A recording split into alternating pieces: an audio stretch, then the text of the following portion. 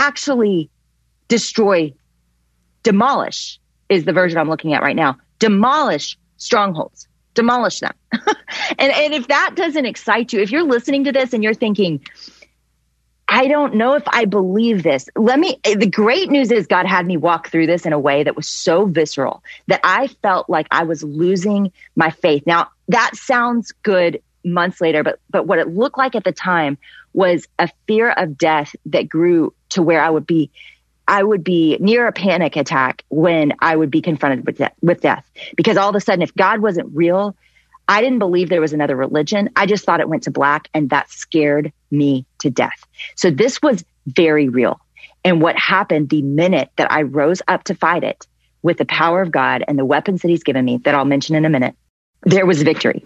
And there was a complete change, not just in the middle of the night in my thought life, but in the anxiety and the fears that had grown in me. And then, the next verse says, we demolish arguments and every pretension that sets itself up against the knowledge of God, which was what was happening in my mind. And I would say is at the root of so much of our anxiety and so much of our fear is what we believe about God, the knowledge of God. It's why Paul talks about so many times in scripture, controlling our thoughts and choosing to think about what is lovely, what is true, what is good. You see that in Philippians.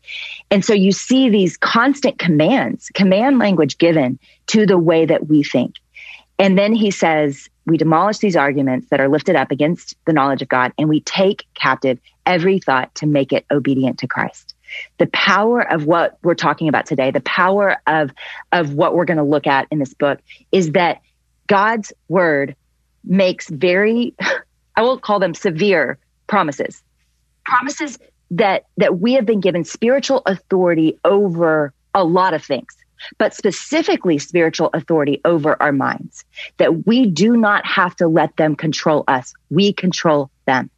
And I think about the spirals that I let myself get into. Some of them are really small, right? Some of them, I'll have one today, I bet. I'll have one. I haven't had it yet, but wait, what am I saying? I have had it.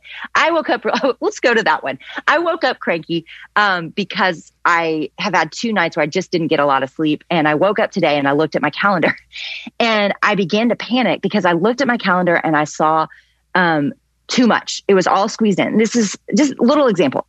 And so I got anxious. So that anxious spiral began to make me feel like, okay, I need to control this.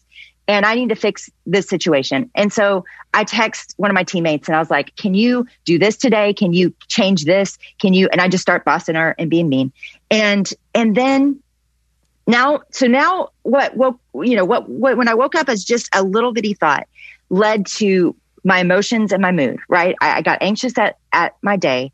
I was already a little bit cranky. Now I'm kind of angry. Now that affects a relationship. And then I have to apologize and clean that up. And so all that happened